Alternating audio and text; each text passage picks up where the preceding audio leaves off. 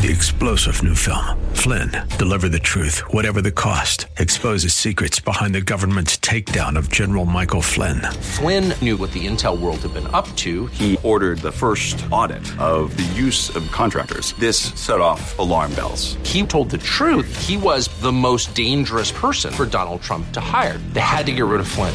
Flynn, deliver the truth, whatever the cost. Available now. Watch it today. Go to salemnow.com. salemnow.com. Yes, it is, and welcome back as we head into hour two. Everybody sit up straight and pay attention. We have the man with us for his second time over the airwaves in Phoenix, Arizona. Dennis Prager, welcome back. How are you, sir? Second time? What does that mean? Well, you were here. You were on the airwaves earlier this morning, if my ears didn't fail me. So I'm putting you back on the airwaves today. I thought like second time in the history of Arizona. No. Just double dipping today. But second time in the history of Arizona, only if Arizona was born yesterday, Dennis. I hear you. That's why I asked. Yeah. Well, we achieve clarity here, and then we can. First of all, Dennis, I'm glad you and your family are all doing so well. What was the most, by the way, what was the most surprising response or editorial or statement about you in the last month that you read? It's a very good question.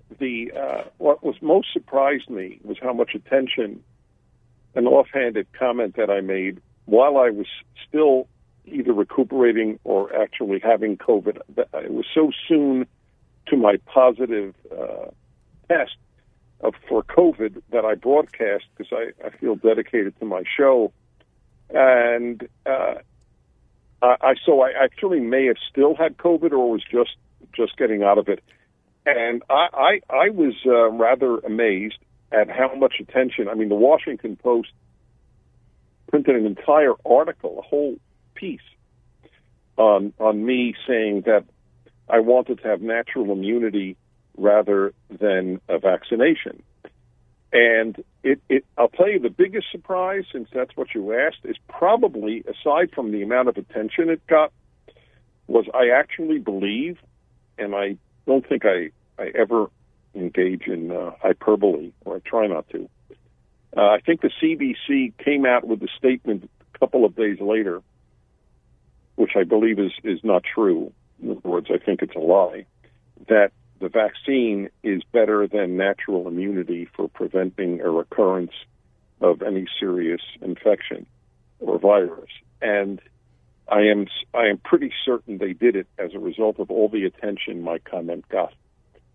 I wouldn't be surprised. You're not supposed to exist. I mean, you're not supposed to exist because the media has done what I think is a macabre thing, which is when you search this stuff, you find story after story after story about local talk show hosts, maybe you knew some of them, I didn't happen to, who have died. And that kind of the subtext of which is they deserved to because they were against the vaccine. So you weren't supposed to exist, Dennis. They had to send you to Coventry here. That's a very good point, Seth. I was supposed to die. I'm sure I disappointed. I'm not sure I know that I disappointed many. Yeah. Because if you read the comments of Washington Post readers, and remember, these are people who subscribe to the Washington Post. I don't think you can comment if you don't have a subscription because you don't have access to the articles without a subscription. Right. And the number of people who wanted me to die is remarkable. I really believe had I shot 5 people, there would not have been as many calls for my death. The anger that those of us who believe that natural immunity is more significant than vaccinated immunity. And I never even denied that there was immunity to the vaccine. That's the irony. Sure. I never attacked the vaccine. Nope. I simply said I prefer natural immunity. Right. Which I do. And I thank God that I have it now and that I was well. And that what really also bugged them is that I said, I both implied and said that I believe that I did so well. Mm-hmm. Unlike those talk show hosts who, like you, I had never heard of. Yeah. Which is only important in that the hard left went looking for him is what I think is what that means. Yeah. Exactly collectively, correct. We've been in this business 100 right. years or something. Right? Yeah. Yes. Yeah. We should have. Yes, you would think. Yeah.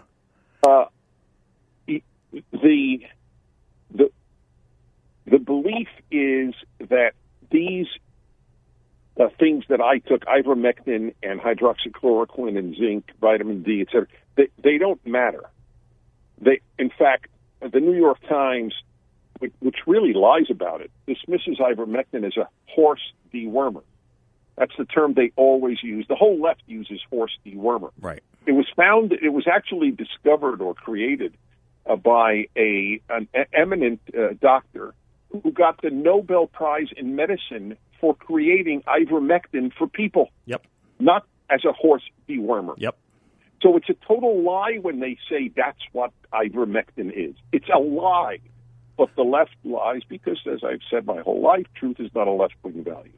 Dennis Prager will be here November 16th in Phoenix with Larry Elder and Charlie Kirk doing our event, America for Which It Stands. Tickets available at 960thepatriot.com. Dennis, it'll be great to see you. On that very point you were just raising, there is something about the vaccine and hesitancy that I don't think enough people have written up. And maybe you agree, maybe you disagree. If I'm wrong, it'll only be because you correct me on this. But I think somewhere close to 50% of Americans, 40 to 50% of Americans who have vaccine hesitancy, I don't think it comes from anything more than them looking at what the CDC and Anthony Fauci and Joe Biden have been telling them for the past year and a half and realizing that they're not being told the truth. They just don't believe them anymore. When they change their definitions on the CDC, when they change at the CDC website, when they change the data, when they say things that are monumentally true one day only to be reversed 3 days later, I think people just stopped believing them, and I think that's on them. I 100% agree with you, and this notion, you know, they say anti-vaxxer, Dennis Prager. I never spoke against vaccination in my life. My children are completely vaccinated. It never even registered on my radar. So that's another great lie when they describe me as an anti-vaxxer.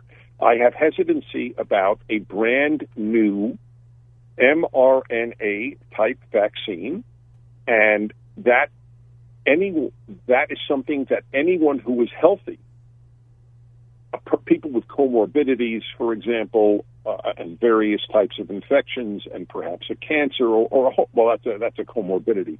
But I would understand why a person weighing the options and who does not have a strong immune system would take the vaccine. That makes sense. Why a child would? San Francisco is now saying that a child cannot enter a restaurant 5 years old. Yep. To 12 years old has to take the vaccine, even though there isn't anyone under 20 who died in San Francisco of COVID. Zero. So literally more kids, this is obvious, not only from car crashes, but more kids died probably of drinking rat poison. Or maybe even lightning. I'm not sure, but it's very possible. If one kid died of lightning, that is more than COVID killed. And yet they are forcing kids to take an experimental, and it is experimental. That's not, by the way, a knock on it. This is a new type of thing that never gets approval in such a fast period of time. And to your point, Kamala Harris said that she wouldn't take the vaccine because it was developed under Donald Trump. And then when he was voted out of office, it became a great vaccine. There's a tremendous assault on our freedoms, but worse than that, it's an insult on our brains that just today when OSHA puts out its guidelines on mandating vaccines in the workplace to any company that has 100 people or more, it's an assault on rights and intelligence when the out is, or you can pay for your own testing, because we now know, Dennis, that the vaccinated are probably more likely to spread than those who test on a regular basis and know they don't have COVID. Yeah, the vaccinated spread, those without COVID don't. Yeah, sorry, go ahead. Yeah. That's all right. So they'll say, so then fine. So just test regularly and you're okay. But of course, it's a nuisance and it's an expense on people. Why? By the way, are those who had COVID not considered part of the vaccinated crowd? Talk about intellectual and medical dishonesty. To add to your point, it's not just the politicians. The entire medical establishment. Yep. In the course of 18 months, has lost all, not partial, not a lot, all credibility with me. I consider the American Medical Association to be a lying fraud. They announced just earlier this year, that they are opposed to listing the sex of any newborn child because we don't know when the child is born if it is a male or female. That is the American Medical Association. The New England Journal of Medicine, in its issue today, has an article about inequity among doctors or among professors of medicine, one of the two, and it doesn't say Latinos, it says Latinx. Mm-hmm. You know how left-wing crackpot you have to be to say Latinx, which is like a South American Kleenex? This is sick stuff. The medical profession has been completely destroyed by the left, as it does everything. Everything the left touches, it destroys. Music, art, late-night television, baseball, football, basketball, colleges, universities, art, music, everything it touches, it destroys. The latest is the medical profession. Yes, and on top of that, childhood. I'm thinking about this. You live in the state where it's probably being tested first. It's being done first, where they're now mandatorily vaccinating children as young as 5 years old. We know all the science actually tells us the stats you said earlier a few moments ago, Dennis, about what a low risk this is to childhood. Never mind the flu being more dangerous to children than COVID-19. So the argument arises, yes, well, children might be able to spread it to adults, about which we have very little data. But Dennis, help me out here, because it seems to me we're now in the realm of a society that is afraid of its children, which I have to tell you is no different than a world that abuses its children. Well, there's a great deal of child abuse in the name of medicine, including not giving children the sex when they're born. Yep, I think that's truly a form of child abuse. But yes, giving them the vaccine. What about putting masks on 2-year-olds on airplanes? Why is that not child abuse? Why is not forcing them to wear a mask at their schools even above the age of 2? Everything we are doing here, yeah, everything. All the parents that prevented their kids from playing with other kids, that was child abuse. Right. That was not health. No. And by the way, as for kids giving adults COVID, I can only tell you that the Swedes reported the Swedes never closed their schools. Right. Till the age of 16, the entire year last year, the worst year, 2020, and of course this year, 2021, the schools were open every single day. Not one teacher died of COVID. Dennis, I'm looking forward so much to seeing you next week, or November 16th. Sorry, not next week. Don't get nervous. November 16th. I'm so looking forward to seeing you. You remind me of what George Eliot wrote and Daniel Deronda. You encourage about life generally. For that, I thank you.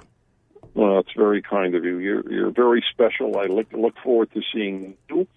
And I can only tell your listeners they're in for a very big treat, with the three of us coming there. It's going to be wonderful. Dennis Prager, bless you, sir, and Godspeed. Yeah, same with you. Thank you. I'm Seth Leibson, 602-508-0960. We will be right back.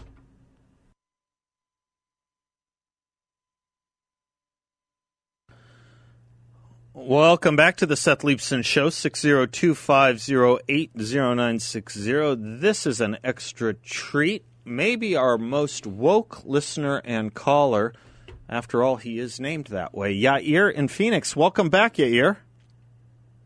Thank you, Seth, so much. How are you? I think I have that right. Doesn't your name mean to enlighten or something like that? I think it does. You got it. You are the most woke person in our audience. You are the enlightened. Yes. Let's see if I can live up to that expectation. You always do. I just want to say, actually, I had the privilege of hearing a recording of your show from 2 days ago that was sent to me by a dear person.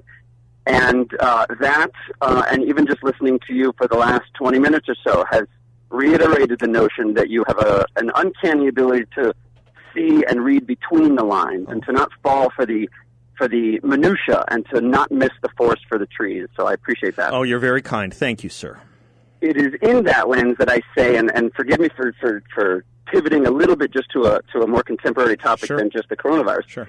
But I think that there's a mistake that I see that we're making on our side, and I hope that we can again, as in my compliment to you, not miss the forest for the trees. So what I have seen from the right in the last day or two is what I would consider to be premature end zone dances, some premature victory dances over what has happened in Virginia. Yep. Now, I can absolutely recognize why we would do that. As an example, in Virginia, a state that we lost by, I think it was like 15 points or something last cycle. Yep. We not only won, but we won by about 2 points, but we also won with the stumping of Obama and Kamala and Biden at the behest of Terry McAuliffe. Yep. Now, one would argue that despite them having a collective IQ that's dimmer than the burning ember at the end of Hunter Biden's crack pipe, they are the preeminent powerhouses within the Democrat Party. Yep. And so I understand the desire to pat ourselves on the back. However, I think we would be doing ourselves a disservice if we forgot. This is not only a victory in light of what I've just said, they have still been cheating. In the last 24 to 36-hour news cycle, I have heard nothing from the right about the fact that it is now beyond debate that the left still cheats. We presume, since we've won, that problem has been solved. Terry McAuliffe, as you well know, in the 2016 campaign, was lambasted by the Virginia Supreme Court for, this is the swampiest campaign bundler of all, who allowed in excess of 200,000 felons to vote. The Supreme Court at the time, they then sort of changed course, said, you're not allowed to do that, and he said, I'm doing it anyway. So my suggestion would be to remember the old adage from Oliver P. Smith, the famous four-star World War II and Korean general, who at the Battle of the Chosin Reservoir said, retreat. Exactly. Direction. That is what the right needs to understand about the left. Yeah, They're couple of things on that. In a new direction. I think we're in fierce agreement. A couple things on this. The only name you left out that I think also is important, given the second part of your point, is Stacey Abrams, who is the walking representation of the legitimacy of claims that elections were stolen. And she was brought delightfully to campaign in for Terry McAuliffe, and I'd like to think that there was some repudiation of that claim as well, or at least that position. But regardless, I was asked about a week before the Virginia election what I thought the stakes would be. And I said, either way, I'm taking it cautiously. It's obviously delightful to have the victory. It's obviously a big darn deal. But let's not confuse one vote, one time, and while jumping in the air for joy, have the carpet removed beneath our feet. Absolutely. This shows us we make the mistake. Yeah. I grew up in Brooklyn. Oh, hold this thought. Hold the thought. Do you mind? I got to take a break. Absolutely. Thank you. I'll pick you up on the other side of this break, and anyone who wants to weigh in as well. 602-508-0960. We will be right back.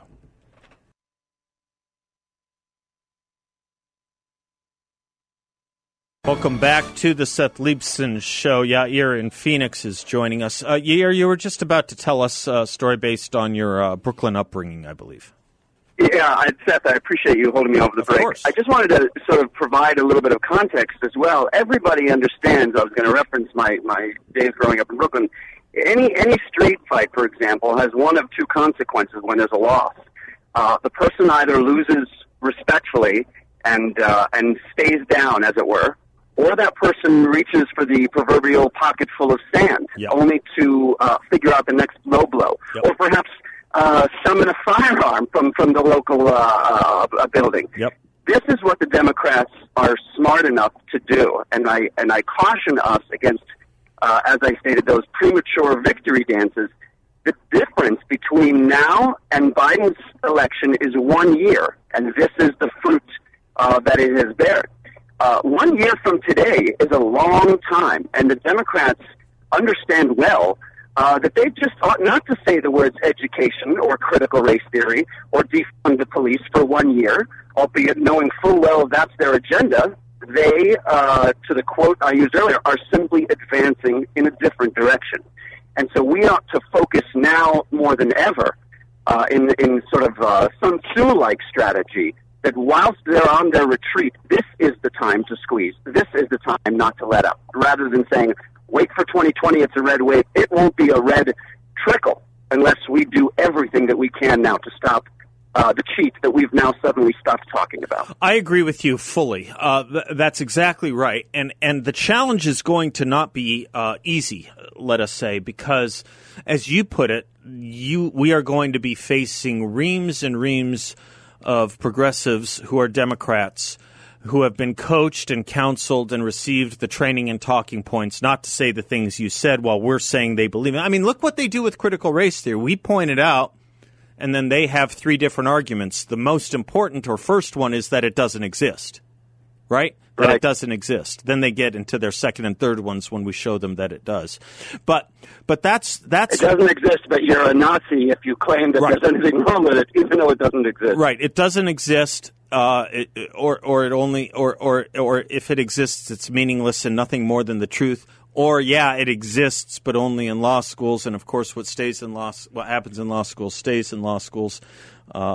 Anyway, we can go down that line. But that's what they do. They simply deny it. As Joe Biden said, I'm not Bernie Sanders, right? And we have this job before us of convincing people that under that tip of the iceberg is a very hardened, burnt into frozen crust leftism, and that the iceberg is all they want us to see, but it's what's below it that will sink our ship if we let them. You got it. Thank you so much. It makes it hard, but we got to do it. Yair, we'll do it with you. I appreciate your call as much as your brain, as much as your very kind words. Glad to have you back. Please don't be a stranger. This gets me back to something I wanted to raise with Dennis. We didn't have time, Dennis Prager, but it gets us into this whole debate on race. When you think about what might make Dennis so popular, it's obviously his ability to articulate. It's obviously his intellect, but it's also saying and the kinds of things and talking about the kinds of things most people say to him. I know this to be true. He's courageous to do. He's courageous to go there. Or isn't he ever afraid? Understand that Stockholm Syndrome effect that represents when fellow conservatives say, aren't you afraid? It's a concession to the point that we are supposed to be afraid. It's a concession to the fact that so many are indeed afraid to speak about these things. And it's a concession to what the left has successfully done, which is to make people afraid to talk about these things. How do they do it? With the worst possible slurs at their disposal. There used to be nothing worse you could call someone than a Nazi or a racist. They have perfected that to a fare thee well, so much so that the chairman of the DNC, 2 nights ago, probably his biggest camera night since Joe Biden was elected, declares that the Republican Party is the party of fascism and fear. So much so that he reinstantiates or reifies that point, just so we know that Republicans are not to be listened to, and to the degree they exist, they should be sent to trial at something like Nuremberg. What they will not tell you and what I will,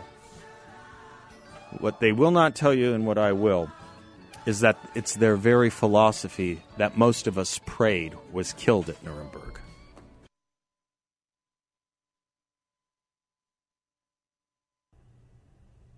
Welcome back to the Seth Leibsohn Show, 602-508-0960. Doug is in Maricopa. Hello, Doug. Oh, my bad. Yeah, welcome back. Sorry. Hi, Doug. Our bad this time. How are you, sir? I'm doing real good. Good. Yourself? I'm doing just fine. Good. Thank you. Wonderful show, as always. And I want to concur with your previous guest. And in that I think that the victory we had in Virginia and in places in New York and our near victory in New Jersey, I think it has to be more of a cautionary tale than anything else, because I think we tend to, what we've done historically in the past, it's almost like we take a big sigh of relief and say, oh, good, the battle's over. You know, and I'll quote this because it just terrifies me. And then it's like, wow, now we can get back to normal. Mm-hmm. And I have to say that is one of the reasons the left never, ever win, lose, or draw, they advance. By the way, pause 1 second. Let me add this to our list of great lies in our midst. Now we can get back to normal. Now we can get back. Do you remember how many people said that somewhere around November 4th of last year and January 1st of this year and January 22nd of this year? Do you remember how many people said that? Oh, why do you think I have gone from philosophy of our founding fathers, and so that's why I've gone to be the canary in the coal mine is we're the problem. Yeah. You know, because that was said on your show by the sweetest, dearest person, someone I would counsel as a friend or anybody else, because I agree with them so much. And that is why we get in so much trouble, is because what happens is we take a big sigh of relief. We want to go back to being gentlemen, but they aren't.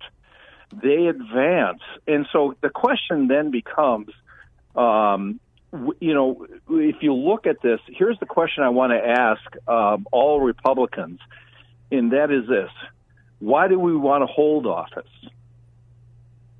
Why do we want to hold office when the liberals get in? The bureaucrats grow in number, budgets grow. When we get in office, we're placeholders, and what do I mean by that? And I want everybody to think about this. If Republicans are in office and the bureaucracy does not reduce and the number of bureaucratic laws do not decrease and the budgets do not decrease, we are placeholders for the leftists. Yes. We are holding their advancements in place. Yes. Until they get back in and begin to advance. The question it's almost is, as if we're saying we'll take 5 minutes for a commercial break. Yes, honestly, we'll hold on to your advances until you come back in. That's why I'm saying we've got to start until we start getting a little bit more aggressive and start to say we're going to go nose to nose, and I mean us in the field. How much are we willing to give up? Are we willing to give up cable? Are we willing to hold back on a new car and give the payments to help fund other people in the field? Are we willing to put time into the Republican Party? Are we willing to do anything to stop this? Or are we saying, I'm glad someone went out there and now I can go back to church and I can go back to my civic Right. So for as much as we have been praising, rightfully, the parents who are fighting the school boards across the country, but primarily, or at least initially, out of Loudoun County, I know there are some in this audience because they've called me. How many are running for school board in 2022? Right. How many? Here we go. If you had a tenth of Dennis's audience or Gorka's audience, or for that matter, this audience, just a tenth that ran successfully for school board, you could change the country. Yeah. You could change the country. It this. wouldn't happen tomorrow, and it wouldn't happen in 2023, but you could change the country. And if you want to hear some simple math that'll just open your eyes, if you have a couple 100,000 people, as I don't know your audience, but if we had just 20,000, if all of a sudden we started carving out simple things in our life so that we were beginning to donate to MAGA aggressive fighters like Ted Cruz, which I still hold as a badge of pride, when he was primarying out the establishment type people, and I do that for dozens of people. Black man in Colorado, entrepreneur, lost twice, but by God, I gave him money, and I'm so proud I did. If we could do $100 each, if we had 1,000 people or 20,000, a tenth of your audience, that would be almost $20 million a month. Yep. Now, so where are we, in terms of this? And so here's the question. The victory is really the starting place of the game. It is not the end of the game, because now we have to begin to establish our agenda. And is our agenda to hold the liberal establishment's progression in place for their next victory? No. Or can we begin to dismantle it and make it tough for them to advance? Yes, that I'm with you all the way. I'm not behind you all the way. I am with you, side by side with you all the way on this, Doug. And let me point out something that I know you know to be true as well, but I feel compelled to say it, which is the challenge that you are up against that we're talking about is not that new to the Republican Party. It has really ever been thus. You think about the guy I was talking about earlier, Goldwater. He ran against the Eastern Republican Party establishment, people with whose names were Romney and Rockefeller, actually. People with names like Romney and Rockefeller. Think about that irony. Ronald Reagan, in his own time, struggled to beat back the reinstantiation of that Eastern Republican Party when he challenged Jerry Ford. People don't remember Nelson Rockefeller was Jerry Ford's vice president. People don't remember that. That's how quickly the moderates came back. And then, of course, Donald Trump had to throw off the entire establishment of the Republican Party. And Newt Gingrich had to do it in the early 90s in throwing out the establishment of the Republican Party leadership, or minority leadership in the House as it was then. People like Jack Kemp, they created the Conservative Opportunity Society because, believe it or not, no one was talking supply-side economics until Jack Kemp and Ronald Reagan in the 70s. Right. This was not a Nixon program. This was not a Ford program. This was not a Bush program. No one was talking dynamism in the Republican Party until Barry Goldwater and Ronald Reagan and Jack Kemp and Donald Trump. And there are others. Ted Cruz, Tom Cobb. We can do a list. We've done it before. Oh, yeah. But the challenge is not new. If you want to stay with me into the other side, I'm happy to continue this conversation with you. But the thing is, we no longer have the excuse of not knowing how to fight and where to fight. We have been taught it and we have been shown it. And it's on us. It's on us if we squander it. I'll let you have the last word when we come back.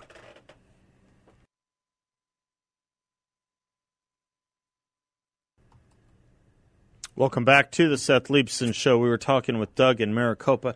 Doug, I suppose the only other point I wanted to make was when you think about those people who challenged their own house in our party, the Goldwaters, the Reagans, the Newt Gingriches, the Donald Trumps, the Jack Kemps, they were fighting on cultural issues, by the way, the thing the establishment is always telling us we should. Now, it's true that the issues have changed, but go back and read Conscience of a Conservative, a whole chapter on education.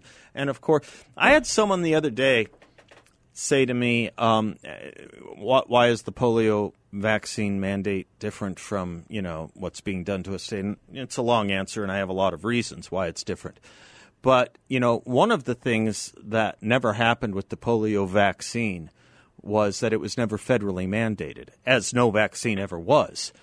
And the reason it wasn't was because of a plucky junior senator in Arizona who campaigned against it, saying it's the back door to socialism.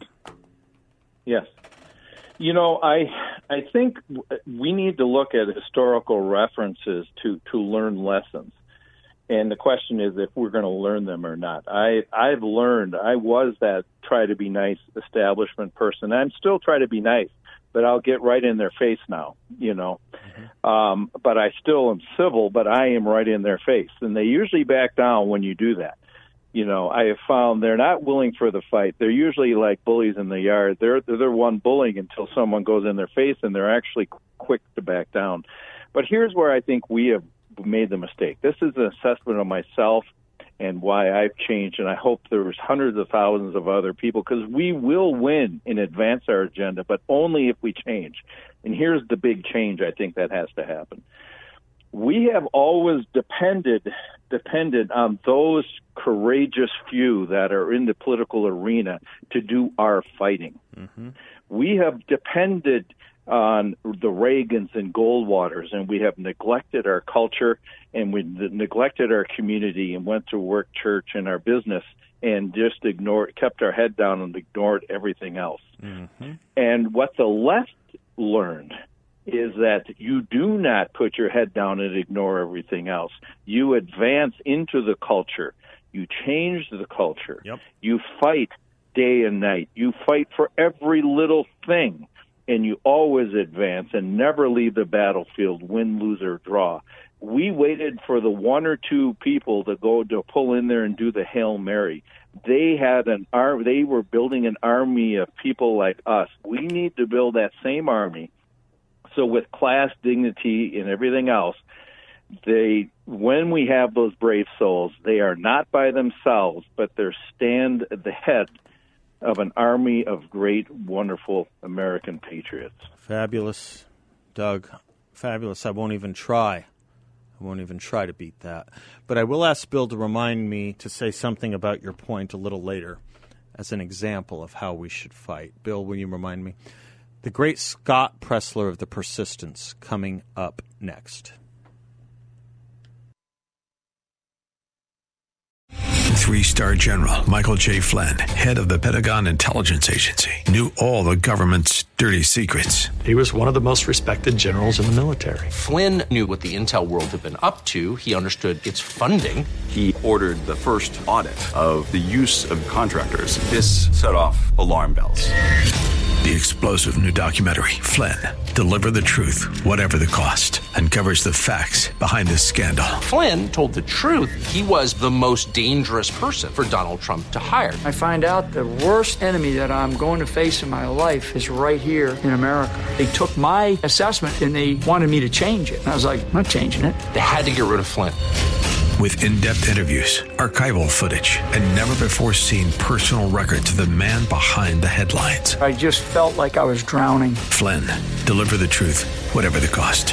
Available now. Watch it today. Go to salemnow.com. salemnow.com.